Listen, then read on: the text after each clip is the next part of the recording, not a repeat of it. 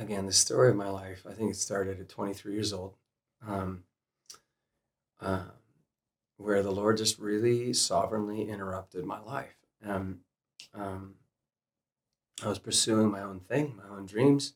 I was not ambitious when it came to ministry. I was not on your ministry career track, like at all. I wanted nothing actually to do with that. I wanted to make it in mainstream rock and roll. I was super driven and ambitious, towards that end. But the Lord really interrupted, my life and confronted me, honestly, with the truth of how unsurrendered I was living. Like I wanted God, but I was not willing to surrender to God. And I realized at 23 is when I officially laid my life down. Probably 22, late 22 is where I gave up everything. I gave up the rock band. I gave up all those dreams, and I began to pray for the very first time. Or let your kingdom, let your will be done. Not my will be done, but yours. And something was radically altered. And when I gave, so you're talking about a 5-year wrestle with surrender, like not wanting to surrender to God, particularly dreams and passions, like not wanting to give myself over. So when I finally did it, I'm like, let this be a thorough work. It's kind of how I work. It's an all or nothing kind of process, And so when I gave my life fully to the Lord, I knew there was no going back. Like my course was set. And I think every transition from that point on, it's just been a greater measure of surrender um, to what the Lord would have. We had no desire to come back to Southern California. We'd spent 15 years of our life there, not really fond of the area. Um, some people, yeah, love it. We were so happy in Northern California. But even then, it's just so funny. We thought we were going to be at the Anaheim Vineyard for the rest of our lives. Like that was it. And then the Lord interrupted that. And then we spent 2 years wandering around in what felt like a desert, and then before feeling, pulled to go up to Bethel. And we had no ambition. We're just looking for a church where we could feel the presence of God. Like that was about as far as we could get in our hearts. We felt so broken and so lost and confused at that season of our life. But all we knew is that we were finding and meeting God in worship. And so we're like, that's good enough for us. Like we didn't know anybody, not one single person. Um, we'd met a couple that Sunday that we visited, but that was about it. There was no logical reason. It was a financially disastrous situation for us to move to Redding. Um, and we still paid for it. We ended up living in a trailer, 250 square foot little fifth wheel trailer, with our 4 kids at the time, because we were broke. But we had such peace. There was such grace. Again, that was just giving in. I was like, oh, Lord, you're leading us here. And I think the thing is, we've never wanted anything but a God story. I don't want a story of my making. I don't want a career of my making. I don't want anything of my making. I gave myself fully over to the Lord. It's a God story or it's nothing. So all transition to me is just following his voice, like following his voice, following his leading, no matter what it looks like, no what it feels like. Like this is what we're giving ourselves to. And just letting the Lord meet us there. And it hasn't been an easy journey. Like there's nothing easy about it. When we first started getting words in 2013, initially we were like, no, like no.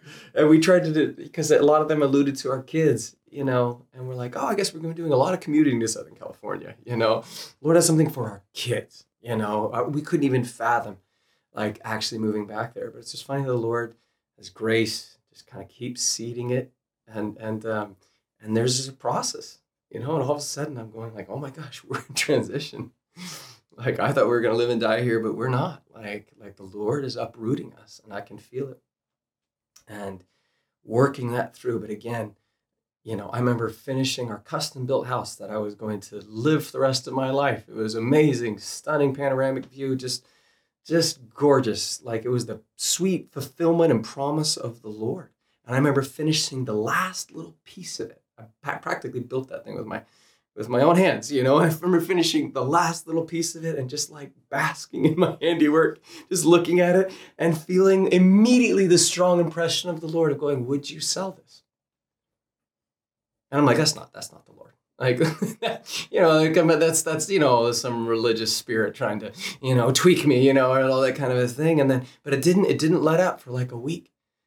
And then all of a sudden I'm like, what am I thinking? Like, of course. I remember just throwing my hands up there. Of course, Lord, of course. In a heartbeat, I'd saw it. Like, none of this stuff has any hold on me. won't ever have any hold on me, you know? And then it lifted, and I'm like, oh, it's just a little test, and and then sure enough, we ended up selling it, 3 years later. But hard for the kids, hard for us. My wife, 3 months in, had a anxiety attack. Never had one of those before. Thought she was having a heart attack. Right, raced to the emergency room. 2 hours later, all the tests, and you're going like, that's anxiety. You're like, okay, like not an easy journey. Weeks where we're like, what have we done?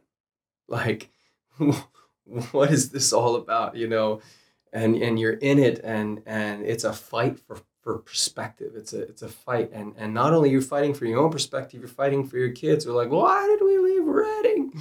Why?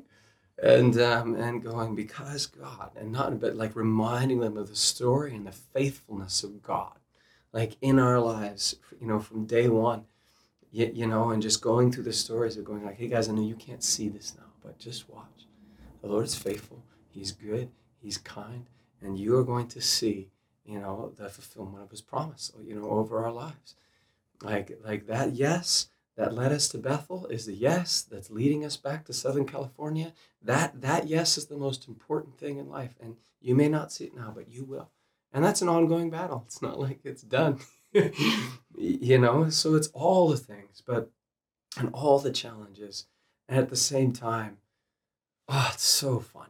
It's so fun to step out, to take a massive risk. It's just, how else would we ever, we don't want to do life any other way. To watch God, you know, come because of obedience. Like he just loves it. Like, and you feel his pleasure in stepping out and watching him do to work, like through that act of obedience, and watching what he's beginning to resurrect, watch what he's beginning to unfold. And we're just getting a glimpse of what it's so much bigger than just, the thing that's happening at Anaheim. We know it's regional. We know it's global, like what he wants to do. And really, that's what we've postured ourselves for, is that third wave of worship. Like I love all the movements that have come. I've loved where we've come, but I'm so hungry for that next thing that's going to break out and be radically different, than everything else that we've seen before. And that may not radically different, but it's going to carry a potency and a power that we've yet to see before. And I'm just excited for it, and that's what we're signing up for.